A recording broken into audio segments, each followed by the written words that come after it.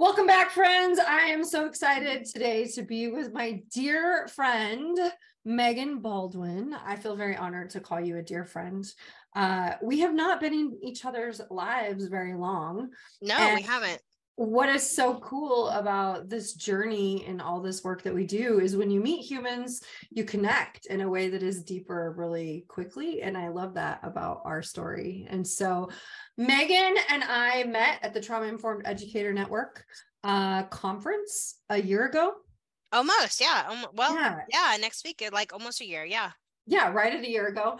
And I think our connection is based on our Western living. Right.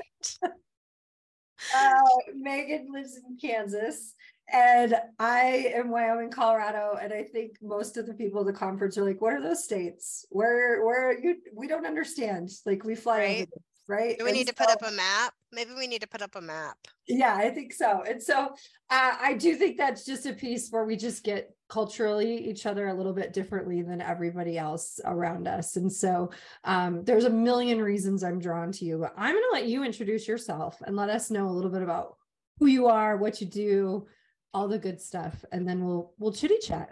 Sure. So I am a mom and to two 20-somethings now. The youngest just turned 20 about a week ago. So that's exciting. Yeah. I'm a long-time public educator. So I've been in public education like 25 plus years. I taught general ed and then I taught special ed. And then I found myself kind of in a interesting spot of creating a space for where our kids and our adults in my school could come to regulate.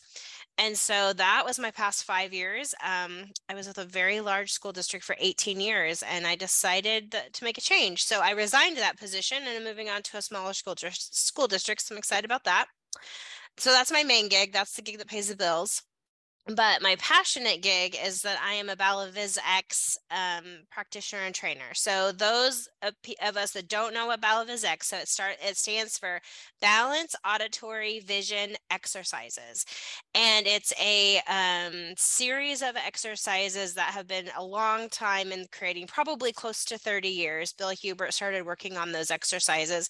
And we use sandbags and racquetballs, and we have patterned, repetitive, rhythmic movement that, some of the exercises are some of them that we started with 30 years ago, but it's always changing and always evolving.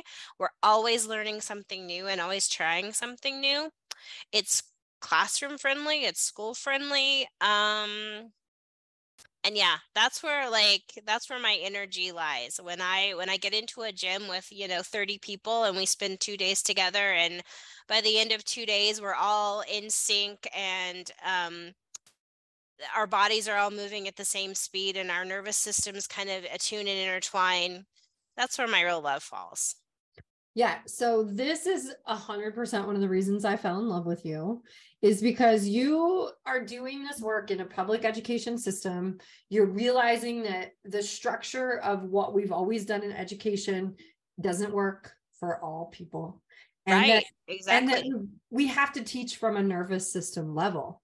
And one of the questions I get consistently from my audience and from the educators that I train and I talk about nervous system is like, how do we do that in the classroom? What do we do? Do we have time for this? How do you implement it? And your work is the answer. Like, it's one of the answers, right? It is one of the answers. Yes. Yes. So just speak a little bit to that, because you have this beautiful way of articulating how pattern repetitive activities really belong in an educational setting.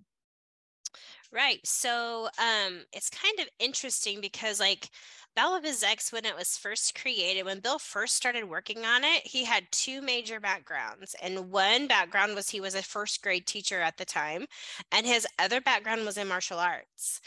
And so he took kind of the structure of martial arts and he was trying to figure out, okay, how can I provide movement at that point? How can I provide movement to my students? And he started thinking about it. And what he did was he did some observations and he looked at his students, and the students who were struggling academically were also the students who could not walk on a balance beam, or they couldn't stand on one foot, or they couldn't like stand on a chair and jump off and land on 2 feet. He found that those were the same kinds of students. And, 30 years ago, we weren't talking about, brain science. We weren't talking about nervous systems. But what he was really trying to do is he was trying to create more physicality in these kids so that they could function in life. And now, fast forward 30 years, now we have the brain science and the neuroscience to go with that says patterned, repetitive, rhythmic movement helps to calm the limbic system, or it helps to calm that stress response system. So that's kind of the lens we've been looking at it now through about 5 to 10 years is kind of where we've been going with that. So in a classroom, you can use sandbags, you can use racquetballs. We always try to get a midline cross, whether it's front to back or side to side. We provide a way to move our feet and our hands together. We can do that individually, we can do it in partners, we can do it in small groups. And what people have to realize is that Balaviz-X is not based on having internal rhythm yourself. It's not based on being athletic.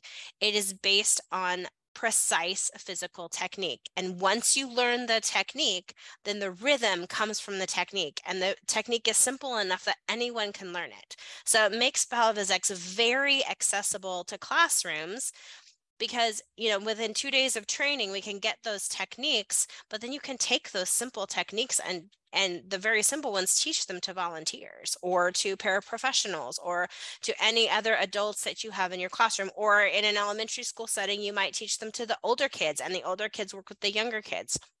It's just one of those things that is super accessible to everyone.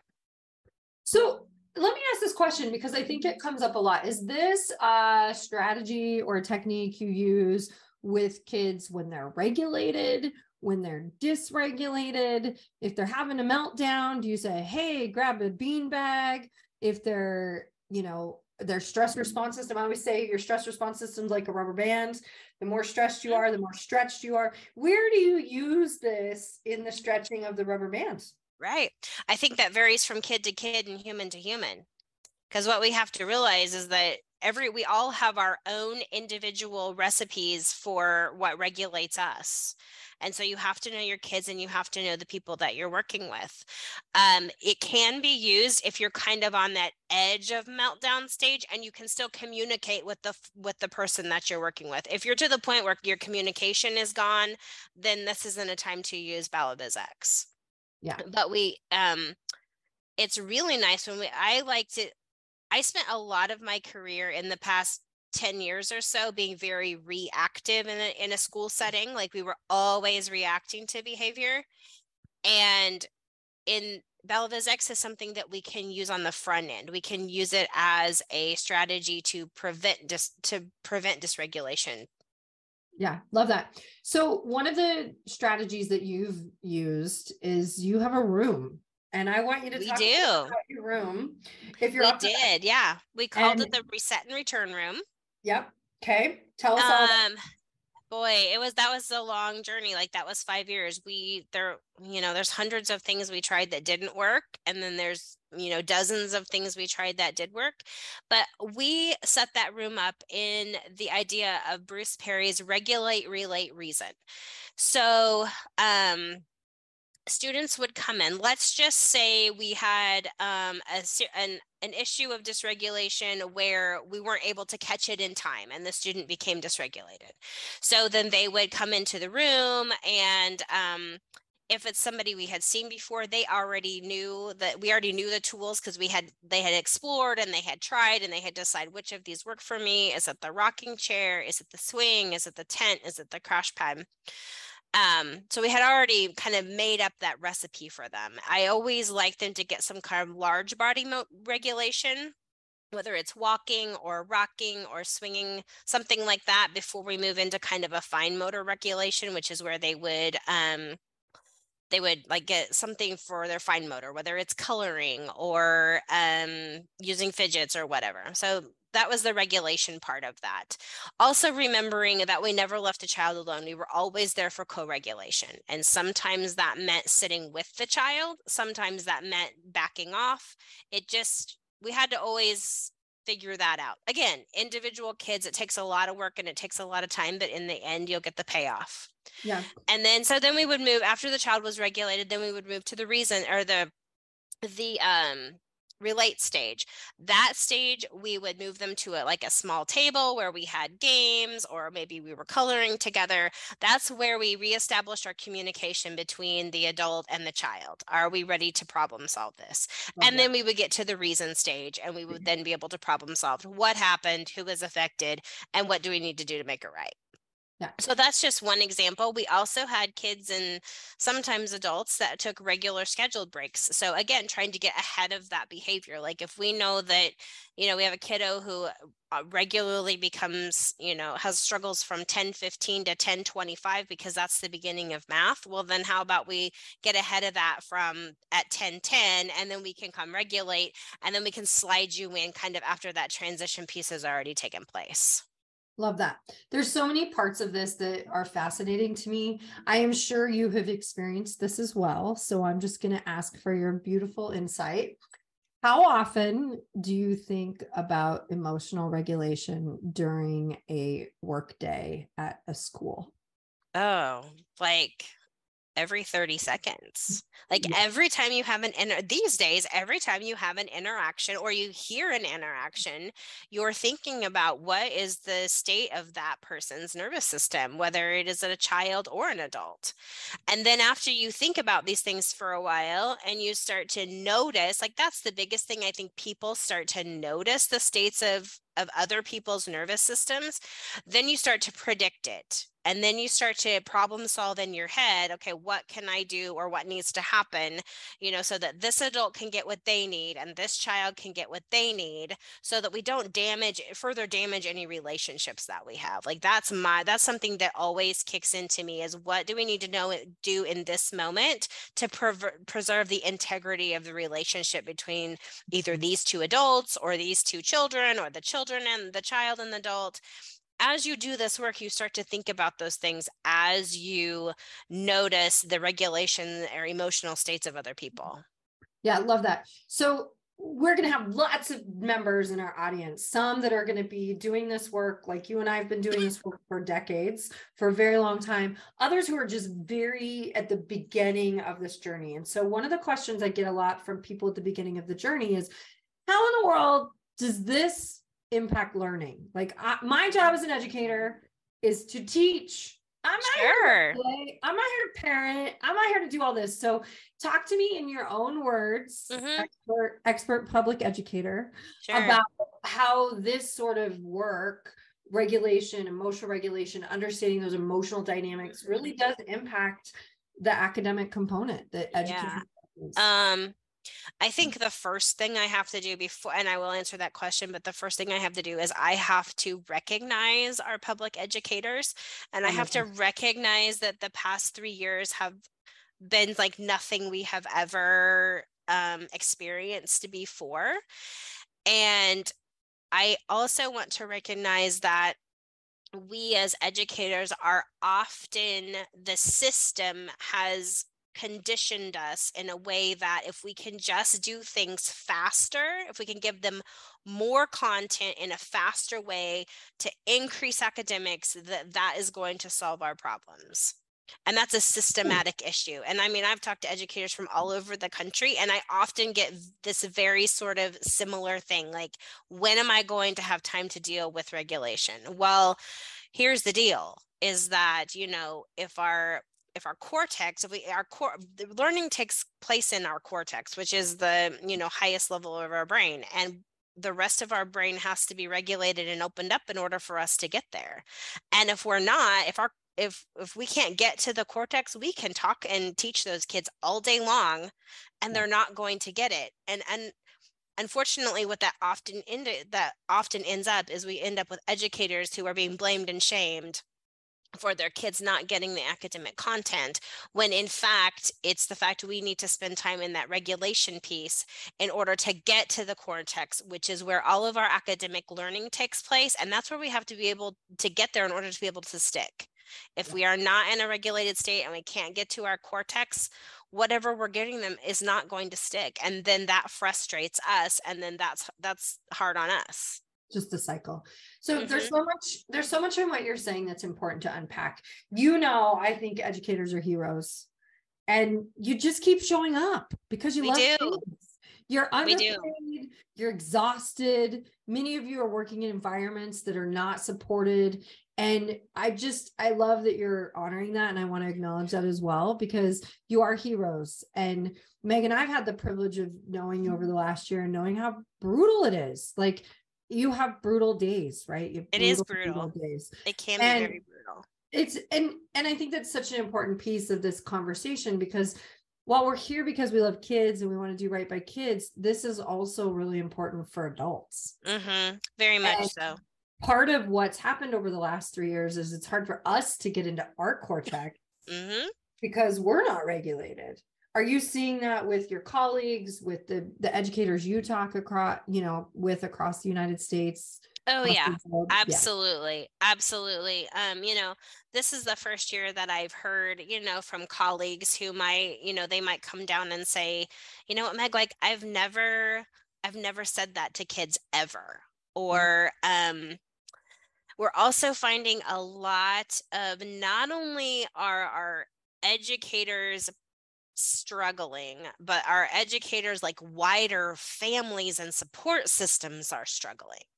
So, it might be that like our educators they might have a little bit of, disruption in like their immediate family, but they would often have these wide support systems. They might have aunts or uncles or friends. And it just seems like those wider net support systems are also struggling.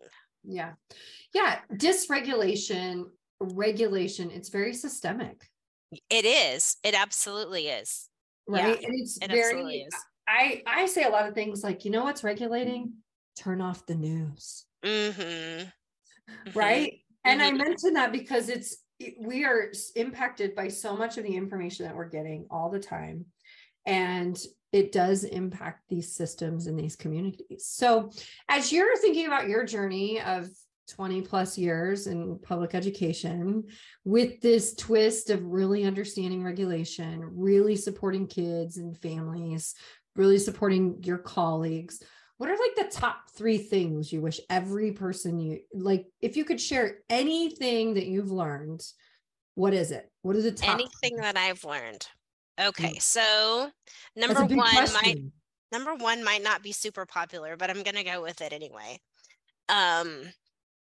So number one is, for educators in general, is that you have to know that you cannot self-care yourself out of these systematic things that are going on in our education system.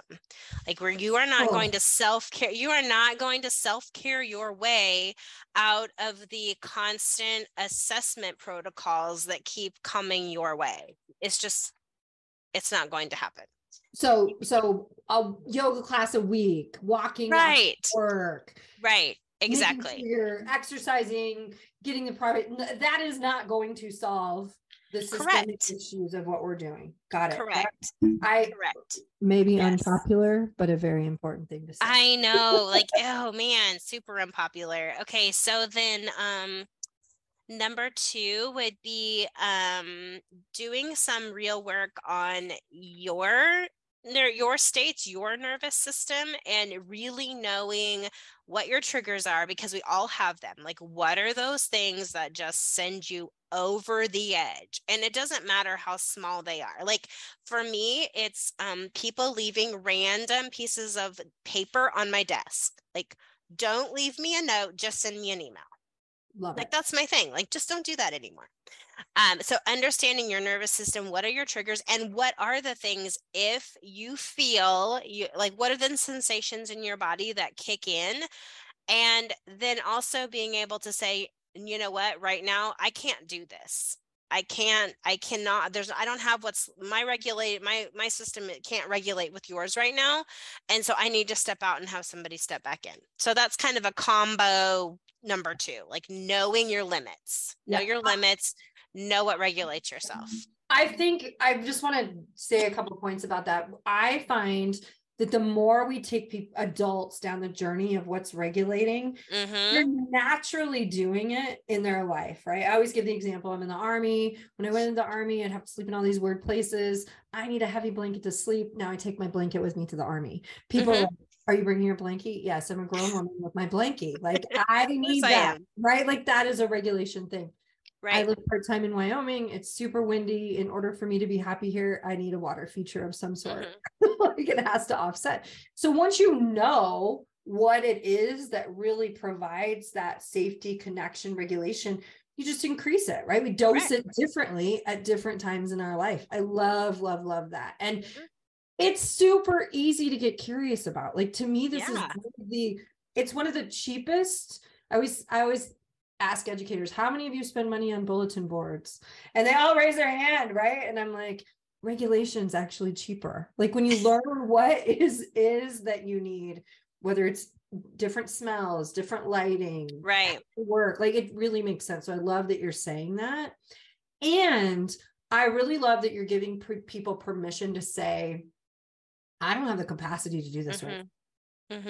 Like, it doesn't mean I don't have the capacity ever. Right. It means I don't have the capacity right now. Yes. Yes. Okay. I just had to acknowledge that. So, okay. I can't wait to hear.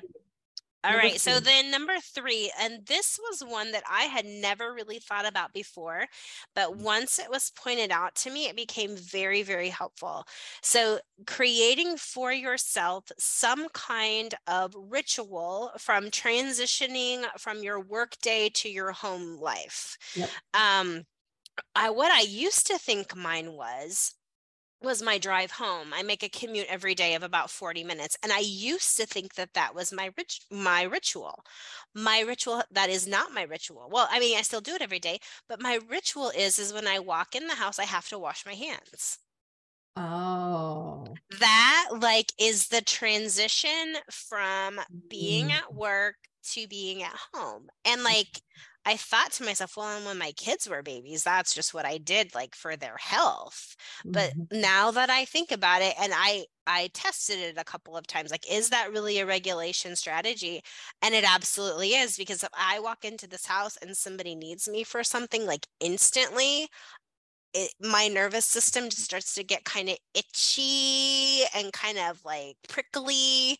And I'm just like, whoa, hold on, I gotta go wash my hands. And then once I wash my hands, then I can make that transition and I can take on, like, whatever is next. So that would be my number 3 thing. I love that. And there's something about the washing of, like, I'm washing away this piece and I'm present and ready for what this piece needs to give me. Right. Such good stuff in there, Meagan. I appreciate you for so many reasons. One of my favorite things about you is your authenticity and your candor.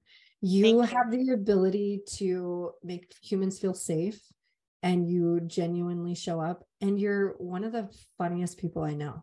And so I really want to say that, because there's a few things that come together. I always tell people we don't feel safe with people until we play with people.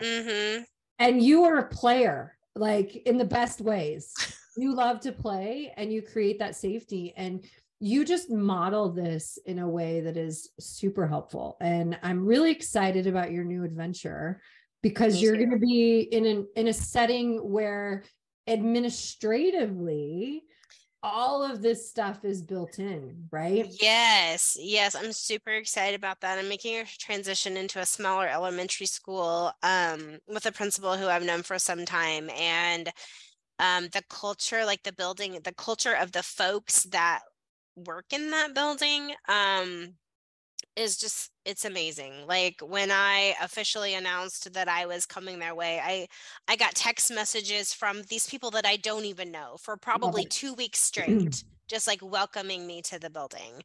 And I think that is going to be a very refreshing start. I'm going to be doing much the same kind of work, but kind of building from zero, as far as, getting like a reset and return room together.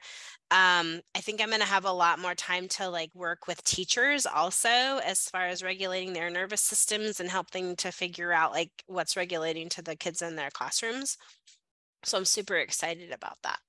I love that. And I mentioned that for a couple of reasons. One, there are going to be educators that listen to this who feel like they're an island and they Yeah, feel like they're that's alone. hard. And it is hard. And there's a couple of things to that. One, you're not alone. There's tens of thousands of people on this journey. Mm-hmm. They may not just be in your school, right? We're Right. part of a wonderful community, the Trauma Informed Educators Network community. We've gone to several conferences where we've been able to connect and meet and know that there are other people out there. So that's one thing I would say, just know you're not alone. Two, if you feel alone in your school, continue to be the pioneer, Mm-hmm. right? Talk Yeah. about that. What's it like to be a pioneer doing this work when you feel alone? Because I imagine you had that Right. experience. Yeah, absolutely. Absolutely. Sometimes there were days where I just felt like I was like the lone ship. What's it like? Well, it feels lonely sometimes. But on that, how should I best describe this? Okay. So if the adults in your building are struggling, take a look at your students Mm, because there will be students who you use these strategies with that will start to respond. And mhm. if the adults can't be your people, maybe your students can be your people. Mm, So that would be one thing. And then once the students start to respond, you can start to point that out to the adults, and you're going to find one person. Like you're going to find at least one person who is curious, and that's all they need to be. yeah, They just need to start with the curiosity. love that. And it only, two people makes a meeting, right? And two people makes a committee, right? Yeah. It only takes two. You're, So, you're such an educator. right? Yeah, Two. That's all you got. That's all I you love have it. to And have. committees. Everything happens in committees. I just think the power of modeling is super important. And Yes, so absolutely. we often say, when you know better, you do better. And Yes. when you know this information about nervous system stuff, you can't unknow it. Right. You can Exactly. never unknow it. Exactly. And and then you have to work to create that feeling of safety so that you can collaborate with each other. Like I had folks in my building they were at the level of curious, and you would hear them talking with students, and so you would start to hear just little bits of like a restorative conversation. You might just hear like one or two words, and you're okay, well, those are one or two words that they're using now that they weren't before. Love that. And then they'll start to show up at your door, and they'll be like, oh, and sometimes they'll just come to talk, and that is what creates that level of safety. And then when they have something big that comes up, then you have that relationship, and then you can kind of problem solve that and work that out together. I had a couple of folks in my building that, oh man, they were working really hard. I mean, and over the years they just learned, so much, but they'd still come and go, you know what, Meg, I have no idea what to do with this. But then we would be able to, and I would say, well, I don't know either, but like, let's come up with, first, do no harm. Let's figure that out. Like, we're not going to do any more harm, but what can we do? Love that. And that's just it. I don't think you have to know everything to. No, you're never going to know everything. No, and these are humans. Humans show up with all sorts of wild and crazy stories. Right, which is, one of those systematic pieces that we're not great at in public education, is thinking about each student individually. We very, very much want them all to learn to read from the one curriculum. Like, wouldn't just how much easier that would be, Oh, if I just gave everybody the same curriculum and we taught it and they learned it. yeah.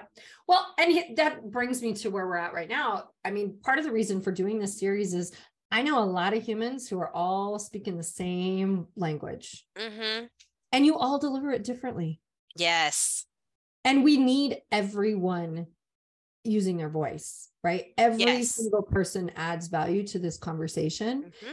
and we do it in different ways. I know you and I come from rural-ish areas. We do. And we have colleagues in very urban cities, Mm-hmm. and we see the world very differently and very similarly. Yes. All are important. And so I so appreciate your time today. Do you have any Thank you. thoughts you want to leave our audience? Um, It's okay if you don't, but I wanted to just give you the opportunity if you do. I would just reiterate that piece of if you have, start to be curious. If you have to start somewhere, just start with curiosity, and do some poking around and see if you can find one thing that you're super curious about, and then just go from there. Start with curiosity. Love it. I often tell most of the people in my life, curiosity is one of the best strategies you can have. Curiosity in any relationship, in your marriage, in your relationship with your children, with educators and students. Like, curiosity is huge. And if we come from a curious place, then we usually land where we need to. So how do people find you, Meg? Yeah, so you can find me on social media. You can find me on Facebook. So I'm my personal page is just Meagan Baldwin, and my Balavizex group is Heartland BAVX LLC. You can find me there. You can also find my website, which is www.heartlandbavx.com, and from there you can find me on Instagram or Twitter, or email. Email is good. Text message. I will also often answer a phone call. So do not leave her a note. Give her a note. Please don't leave anything on. Well, okay, if you want to send snail mail, that's fine, but like, don't leave me stuff sticking in places that and especially if you're going to leave it there, make sure I know who left it. Oh my gosh, I love this so much. Thank you for your time today. You're welcome. Thanks for having me. It was fun. Yeah, I deeply appreciate your time. I love you so much. I'm so excited for what the universe is bringing to you. Me too. And your gifts. I'm just glad I get to share your gifts because they're really important, Meagan. So thanks for your time. You're welcome. Bye.